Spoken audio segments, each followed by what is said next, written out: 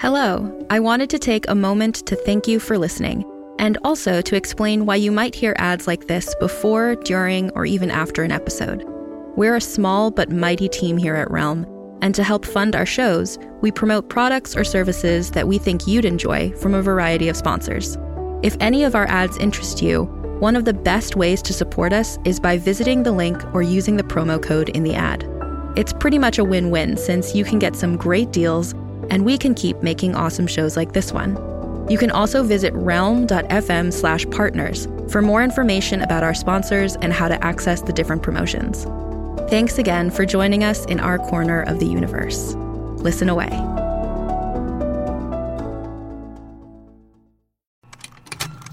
Contained herein are the heresies of Radolf Burntwine, erstwhile monk turned traveling medical investigator. Join me as I uncover the blasphemous truth of a plague-ridden world, that ours is not a loving God, and we are not its favored children. The Heresies of Radolf Burntwine, coming January 2nd, wherever podcasts are available.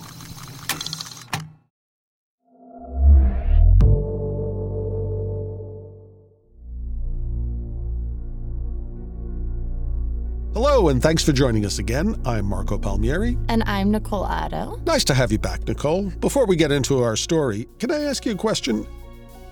Do you ever feel like you've been haunted? Oh, yes. Absolutely. I felt like I've been haunted. I mean, I was a scaredy cat kid, so all the time. Like, anytime there was a towel hanging on my door, ghost. Anytime I went anytime I went anywhere. Are you the oldest? No, I'm the youngest. So did you have older siblings tormenting you and scaring you? Uh-huh. Oh, that's awesome. Yeah. When my sister and I had to share a bed on trips, she should turn to me and give me what she called the evil smile, and nice. I love the evil smile. But I do feel like sometimes you go to different places and they have an energy or something there that you can pick up on. Even Hampton Court in England, there is this hallway where Catherine Howard, Henry VIII's fifth wife, was begging for her life and she passed out in this hallway. Uh-huh. And if you stand there, it's said that you start to feel woozy or you start to feel faint. And my mom swears that it's happened to her when she was there. Wow. But I do think that maybe it's not so much a ghost, but there is an energy. Well, today we begin an eerie two-part ghost story about an elderly spinster in Kolkata. Please enjoy A Shade of Dusk, Part 1, written by Indra Pramit Das and voiced by Shiromi Arcerio.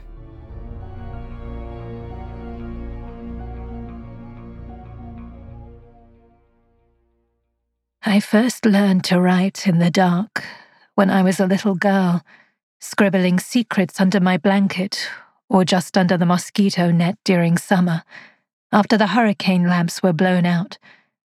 Electricity didn't flow like water back then. I took pages from my flimsy school notebook to make up this diary. My sister, Paloma, gave me some from her notebook too. I hid the pages under our mattress. I wrote how much I hated the schoolmaster with his whip-thin cane and prickly temper, about how much my father shouted at my mother, about how I gave away bits of my lunch to the ducks, foxes, and dogs by the road on the way home from school. My parents threw out the diary when they found it. They didn't want me keeping secrets in my room. Never mind that a room and a girl will keep secrets even without pages to store them. My reward for observing my parents' tyranny, and for destroying perfectly good notebooks, was a sore bottom from my father's stiff, cigarette-scented palm. Much later, I would keep a diary when I went to university to ward off the loneliness of foreign winters. After lights out, I would sometimes keep writing in the dark, guided by the memory of home where my sister was. Then I would mail her those pages as letters. She would write me back across the continents. But once she got married and pregnant, her telegrams came as rarely as new seasons. This diary is fresh. My niece Charu gave it to me as a birthday present because I told her that story of writing in the dark. She calls it a journal. She thinks I'm forgetting things more often now. I hate to admit it, but she might be right. She came by yesterday with my grandnephew, who turned 9 recently. I call him Poto because he likes when I make potele dolma and send it over to their house. But I couldn't remember his real name. I felt embarrassed to ask Charu. I remember her other boy's real name, Sanjay. He's a teenager now, so he doesn't come over often, always off doing homework or spending time with his school friends. While Poto watched cartoons on the TV, Charu went to the kitchen and bustled around there like she does. I heard her telling Kalpana, who was making dinner, to empty the garbage bags from the trash can more often because of the stench. When she came back to the table, her nose was wrinkled. "Loki, Mashi, it smells bad in here. You should open the windows more often," she said. I couldn't smell anything but the frying cumin from the kitchen, mingling unpleasantly with the smoke from the mosquito coil, burning in one corner of the living room. I said I opened the windows all the time. She patted my hand and asked me if I needed anything. She was wearing a salwar kameez. Charu always wears a salwar kameez when she comes by to visit. It makes me wonder if she ever wears saris anymore. She looks so much like her mother, it feels strange. Like seeing a modern version of Pampi. I do still remember that her real name is Poloma, seeing her young again. But Pampi would never wear a salwar kameez. "Are you writing in your new journal?" "Are you able to?" Charu asked me. I told her of course I was able to. I wasn't entirely decrepit. I told her writing during power cuts in the evening made me feel like a little girl again, because I could tell that's what she wanted to hear. She smiled. Such a lovely smile. No wonder she found a good man like Bijoy. Pretty like her mother. But she smiled too much around me. I told her not to tell her mother that I was writing a diary again, because she'd want to read it. I asked why Pampi was still in her room anyway, why she was still sleeping so late into the evening. Charu flinched like I had hit her when I said that. She stopped meeting my eyes. I know that look. Something was wrong. Maybe they'd had a fight over the phone. Pampi never did get over her children selling our family house after their father died, the place she'd lived all her life before this little flat. I let it go. We drank our tea and watched the TV along with Poto in silence. My nephew Pratik bought this set for me. It's small but color. On the screen there was a laughing cartoon skeleton in a hood with thick blue arms. I suppose he must have been death of a sort. I don't know what kind of things they let children watch these days. "You're so ugly," Pampi would say to me sometimes at night when we were children, to scare me, because older siblings love scaring the younger. That is just the way of the world. Boys and girls will take power wherever they can find it. So will men and women. "You'll never get married. You'll never have any babies because you need a husband to have babies," she would say. She said it in a rasping voice like a horrible creature. I would whimper in the moonlight at this terrible prophecy. If I screamed and complained to our parents, she would twist my ear later in revenge, her own cheek sore from my father's hand. But during the day she would hold my hand on the walk back from school and shout at anyone who dared tease me, using her pretty looks and loud voice to stun them into submission. 6 decades since writing in the dark of my childhood bedroom, and Calcutta still has power cuts for hours. Load shedding, Pratik always announces when I bring it up, because of all the people getting air conditioners nowadays in summer. He explains, sounding very much like his father, Chandrasekhar, who also used to tell me obvious things in that professorial tone. So I write in the dark again. Now I have no parents to find this diary. I have Pratik and Charu, who are not children anymore, and I have my sister. They won't read this until I'm dead if I have my way. I like writing in the dark like before. These days I forget things, so it's good to put down my thoughts somewhere where they can't go away. It's like meditation, like Chandrasekhar used to do cross-legged on the floor on his mat. It gives me something to do during the load sheddings. I feel like a student again, writing my diary or papers into the night in my mother's knitted sweater, quilt wrapped around my shoulders against the Oxford chill frosting the window of my tiny room.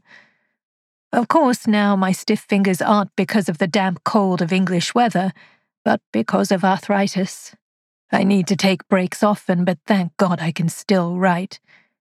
My knees, on the other hand, are like the ends of 2 chicken bones after someone's bitten off the cartilage. Charu always chides me when she sees me doing that at mealtimes, saying it'll pop out my false teeth, but it never does. I can barely bend my legs anymore. What can you do but think of the ways in which your body is breaking down in these silent hours of sweating? When the ceiling fan goes off and the air in the flat becomes still, I can smell something off, like Charu was saying. Kalpana takes out the garbage regularly. I've seen her do it. Maybe a lizard died in some corner. I'll have to tell her to look carefully for any sneaky corpses. I write when the power goes because there's no TV to watch my Bangla soaps or cricket matches, no light to read the newspapers and Reader's Digests by. It's something of a relief when it happens, except for the heat. That's why I sit by the window or the veranda to catch the evening breeze. It all gets too much for me nowadays. Televisions and stereos everywhere, all these channels. I like my soaps, but the news channels. Every time I turn to one, they're talking about this Gulf War. I wonder why we need to hear non-stop about Americans dropping bombs on these people in the Middle East, all the way here in India. There was a time we didn't need a TV to show us we were at war. Sometimes we'd turn on the radio and make bets about whether or not we'd be ruled by the Nazis or the Japanese instead of the Brits. But other times the only reminder we needed were the air raid drills, sirens calling across the sky like widows when the Pakistanis or the Chinese crossed our borders.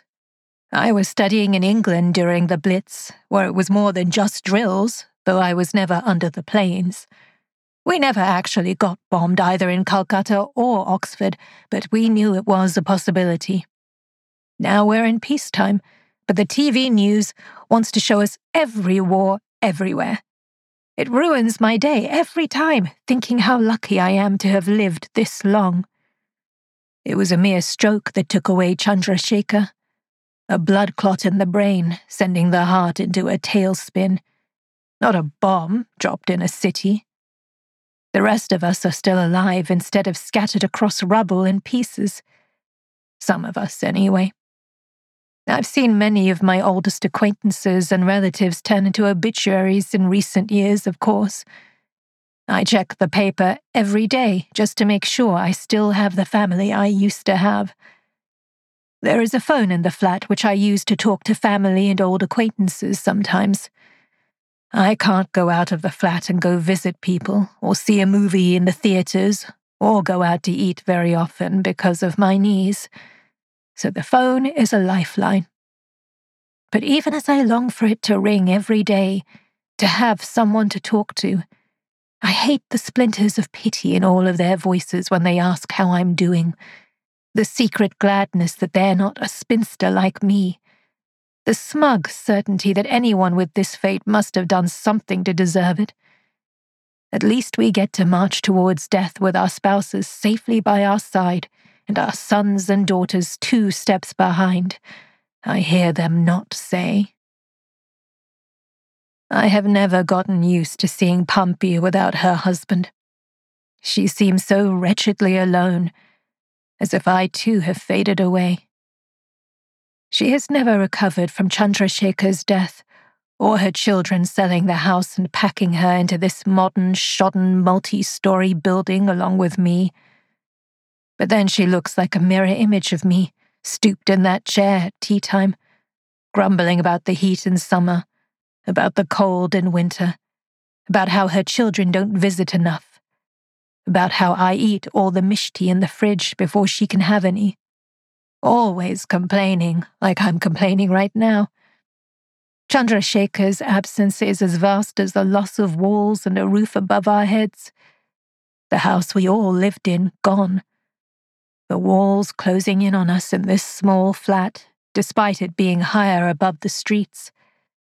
But Pampi should be grateful that she still has a son and a daughter and 3 grandchildren. I should be thankful, too, that I have a nephew and a niece. And a sister. During Chandrasekhar's Shraddh, my tears were for my sister, not my brother-in-law, though I would, of course, miss his sturdy presence in our lives. It was her sorrow that was the knife in my chest. But when she gripped my hand like an infant grabbing a thumb and stared shell-shocked at the garlanded, monochrome photos of her husband through the stages of his life, clean-cut teenager, the solemn young man she was wed to, the white-haired patriarch with his crisp dress shirts and kurtas, his horn-rimmed glasses and pipe. All I could think of was that Pampi needed me now, more than ever before. My older sister finally needed me. She never held my hand like that again. If anything, she seems to need me even less now that her husband is gone, because back then I gave her some respite from his relentlessly masculine presence. Now she sleeps and eats and sleeps, and fades away into the walls of this place. And I remain no guardian of anything. Same as ever. As a podcast network, our first priority has always been audio and the stories we're able to share with you. But we also sell merch, and organizing that was made both possible and easy with Shopify. Shopify is the global commerce platform that helps you sell and grow at every stage of your business, from the launch your online shop stage all the way to the did we just hit 1 million orders stage. Whether you're selling scented soap or offering outdoor outfits, Shopify helps you sell everywhere. They have an all-in-one e-commerce platform and in-person POS system, so wherever and whatever you're selling, Shopify's got you covered. With the internet's best converting checkout, 36% better on average compared to other leading commerce platforms, Shopify helps you turn browsers into buyers.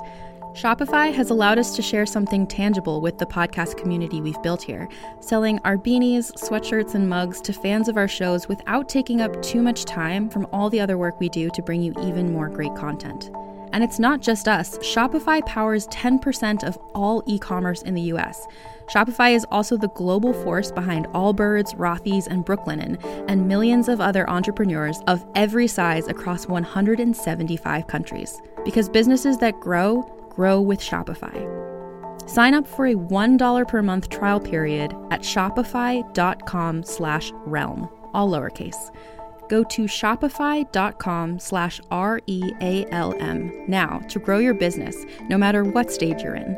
Shopify.com/realm.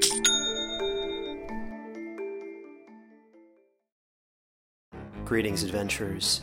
Today we're excited to introduce you to a new story, Dark Dice, a horror podcast that blurs the line between actual play and audio drama, where the story is determined by the roll of the dice. 6 adventurers embark on a journey into the ruinous domain of the Nameless God. They will never be the same again.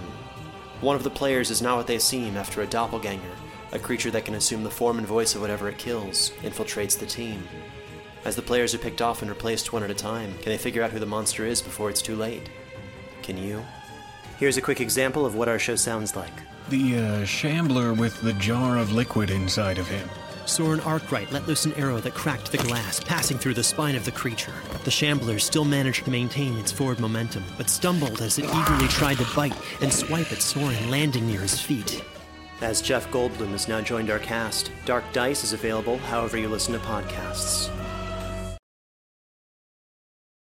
I should check on Pampi. She was acting very strange just before the power went today.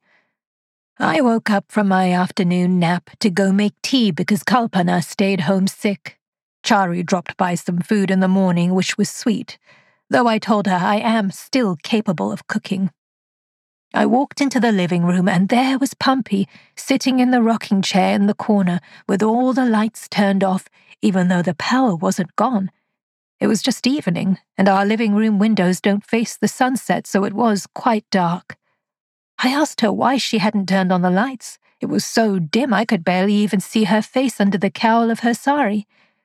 Why she was wearing the sari with the cowl over her head in this heat like a new bride or a mourner, I don't even know. The ceiling fan was groaning above her head, turning slow circles with its blades. That smell like something rotting was quite strong, and I wondered if Pumpy wasn't bothered by it. I was about to ask her. When I reached for the switch, she said, "Don't turn on the light." I told her I could barely see. Did she want me to walk into furniture and break a hip? I thought I heard a little giggle from her, so soft it felt like a memory. A memory of when Paloma was 14 and I was 10, and she would wake me up in bed and stare at me, her face pale blue in the moonlight from the windows, and I would tell her to stop it, but her face wouldn't move, and I would be paralyzed in fear that she'd become a boot, that she'd died in her sleep and become a monster like in the stories. But I don't think she giggled. I haven't heard her laugh in a long time, let alone giggle. Looking at her sitting in the twilight gave me that feeling you get. There must be a word for it. That sadness that comes with the evening light. When sunlight begins to drain away and it's still just enough to see by, but not enough to keep the lights off. Again, I moved my hand towards the switch. Again, she said, "Don't turn on the light." She sounded like she had a cold, like her throat was thick with phlegm. I asked her what had gotten into her, that it was dark. "You don't want to see me like this," she said. I asked her, like what, like an old woman? We're about 30 years too late for that, I told her, trying to get her to laugh. "I'm no pretty young bride myself, Pumpy," I said to her. This made me think again of the way she was wearing her sari over her head, so it held the shadows under it, thick over her face. It made my heart skip a little. This odd little personal reminder of my perpetual identity as the spinster in my elder sister's shadow. I asked whether she was feeling unwell. "I'm so ugly," she said. It sounded like she was smiling, though her face was invisible. "No, I'm the ugly one," I nearly said. "I've always hated when pretty people call themselves ugly, but she's an old woman now like me. Does that make her ugly?" Perhaps that is the world we live in. I told her she used to call me ugly all the time when we were children. I asked, did she remember that? "No. Do you remember?" "What?" I asked. "You don't remember the good things I do for you." I told her that wasn't true, that I remembered her reading to me from books when I was young, and taking me out with money sneaked away from our parents' purses to get coffee in the streets, knocking down sour, rain-wet mangoes from trees with stones, and sharing them with me only for us both to get a stomach upset. "You don't remember that I gave you 2 children, she said. "Pumpy," I said, "what are you saying? You have children. They are your children. You are the one with the children," I told her. "You've inherited them, like everything else. If I had a stroke instead of Chandrasekhar, you would have moved in with him."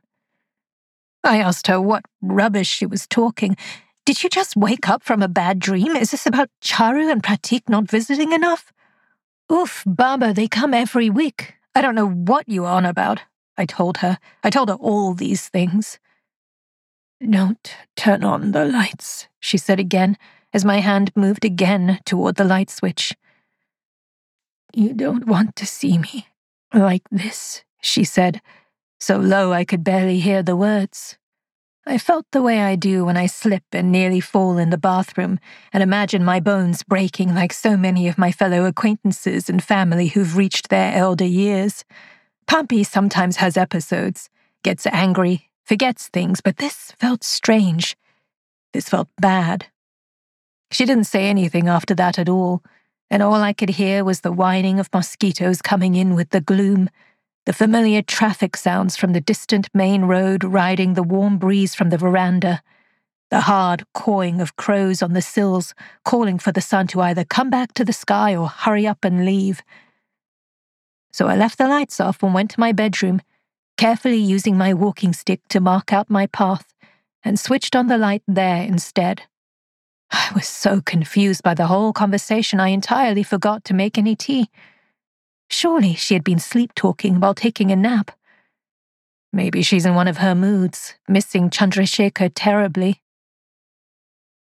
Every day at 5 or so, when the load shedding usually happens, I sit at my desk by the grill of the south-facing window of the flat.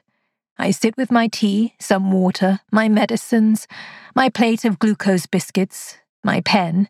Charu has got me a ballpoint pen now that I have trouble refilling fountain pens, though I still prefer those. And my diary. They all sit on the desk, which used to belong to Chandrasekhar, and still smells faintly of his pipe smoke. Kalpana brings it all to me. She's a good girl. Charu and Pratik hired her. Her mother works for them as a maid, and her father cuts hair on the footpath near their building. Sometimes I wonder if I would have already been dead by now if it weren't for them and Kalpana. When I thank them by saying things like that, they get irritated. They don't know how unappealing it is to be helpless. I once left this country alone with nothing but my accented English and my mother's knitted winter clothes. Now I can't even leave this flat without feeling like it might be too much. Kalpana has to bring 2 old women in a city flat their tea and biscuits and groceries and meals, dust the furniture and mop the floors day after day. No school for her. She must be so bored, the poor thing. I let her watch the TV with me and give her some extra money when I can. When she sits on the floor with her knees tucked under her chin, watching the soaps with me, I wonder what it would be like if she were my daughter. If she were an orphan, could I have adopted her? Probably not with her caste. Charu and Pratik used to sit on the floor on hot summer days in the huge living room of the old house when they were children. They'd sprawl at their mother Pompey's feet, listening to Chandrasekhar's gramophone play Hindi songs. I would be filled with envy watching them, willing them to come sit by my feet instead. They never did. I was just Mashi, not Ma. Even though Kalpana will never go to school or sail, well, fly now, across the oceans to university in England, she will at least get married once she's old enough and have children unless something goes wrong. Even she has her destiny to fulfill, unlike me. When her parents send her back to their village to be wed, she'll no longer be able to work here. I think how I will miss her, but then I realize that by that time I probably won't be around any longer. I don't usually read the pages after I write here, but when I try, I can't. My handwriting is bad. I can't make out all of it. I can't let Charu or Pratik see this. They'll worry about it. Or maybe I'm the one worrying too much. I can't seem to remember writing some of what I am reading. When the power goes out, I can see the whole neighborhood go dark. The low skyline of stubby buildings with their pipes and TV antennae, and rooftop clotheslines going black against the blue of the twilight sky. It feels like the city has gone to sleep, closing its electric eyes. Or perhaps like it has passed away unexpectedly. I can hear the old ceiling fan go tock, tock, tock, until it accepts its powerless fate. The sound of fan blades and the sudden silence is like a scythe swinging above my head. This reminds me of that movie with the knight playing chess with death. I think death had a big scythe in that. I saw that movie on video cassette recently with Charu. She and Bijoy drove me to their flat so I could watch on their TV with the cassette player. Very sharp. You could even read the subtitles properly. I hadn't seen that film in so very long. The first time I saw it was at Lighthouse Cinema a long time ago. The actors and actresses looked so beautiful against the screen, though the image from the projector was faded and flickering. It was raining when we came out of the cinema hall. I went with Pumpy and Chandrasekhar, as always having no husband to take me, and under the cloudy light, Newmarket looked silver and grey like the world behind the big screen and the thick velvet curtains. I felt warm as we stepped out, despite the spray coming into the cramped area by the box office. Pumpy said she didn't understand the film. I felt like she had understood plenty but was just pretending not to for her husband, to make him feel smart. Chandrasekhar started to list all the movies by that director. I just wanted to talk to my sister about the film, tell her all the things it had made me feel, but he kept talking. I felt like plucking them apart and pushing him into the puddles by the footpath. The perfect husband and wife pair. And there I was, no one to hold my arm and tell me about who directed what and from where in Europe. I had been to England, I wanted to shout at him. I had voyaged in a ship as big as an entire neighbourhood, seen the broad blue road of the Suez Canal under the late summer sky, greeted Britain's shores in the rain, studied and lived in a foreign country in the heart of the empire, and come back with a degree just like his, albeit in English instead of chartered accountancy. But still no husband and daughter and son for me. Not even the English boys would dance with me at the socials, a short, ugly brown girl from India instead of an exotic oriental princess. I came back a woman with an education, but still, I was just a girl to everyone, because I had no husband to hold my hand and lead me into adulthood. And there Chandrasekhar was to greet me as I got off the train from Bombay, handsome and hair-slicked, and an utter stranger to me. And there Paloma was with the blooms of love on her cheeks. My sister, a wife and mother of a healthy boy, belly round with a girl on the way. I cried, and she cried, and we held each other right there on the dirty platform of Howrah Station. But I felt like I was crying from pain, not happiness, even as my parents waited their turn to hold me after years, their beaming smiles filled with hope for a future where there was a man by my side and a baby inside me too. In my heart, between my hips, I knew the future. I had come back not with the pride I was hoping for alongside a degree from Oxford for my parents to tempt suitors and their families with. No, I'd come back with a secret like a black fruit plucked from the mouth of an English gynecologist with a bedside manner as cold as his hands. The monstrous pains that plagued my periods meant that I might be infertile. So I returned with shame, with the future held in the ache below my belly. The future where my parents would give up on finding me a husband, because at least Paloma and Chandrasekhar were there to give them grandchildren. I was a lost cause. I was damaged goods shipped back, sullied along the Suez Canal. I wanted to shout all these things at Chandrasekhar, as he pontificated about European cinema while Pumpy looked on starry-eyed, her face damp from the mist of raindrops drifting against the sheltered steps of Lighthouse Cinema. I thought, why did she look younger than me, leaning against her man, when she was the older one? The power just went out. The scythe is swinging above my head. I call out for Paloma, ask if she's awake. No answer, so she's probably napping.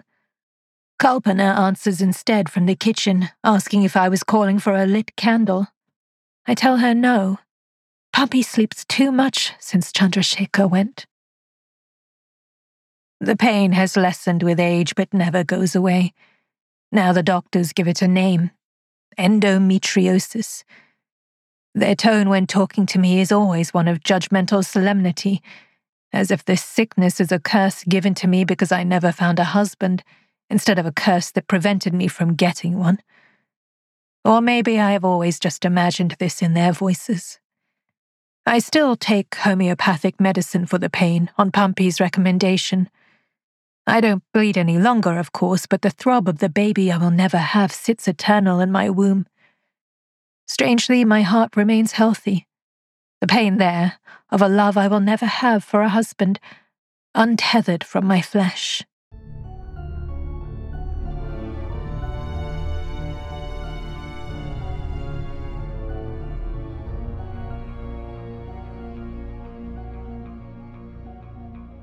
Sorry to end it there, gentle listeners, but we'll be back with part 2 of A Shade of Dusk in our next episode. But if you're enjoying it so far, you can still give it a 5-star review wherever you listen to our show. Until next time, pleasant nightmares. You're listening to Stories to Keep You Up at Night, created and produced by Realm, your portal to another world. Listen away.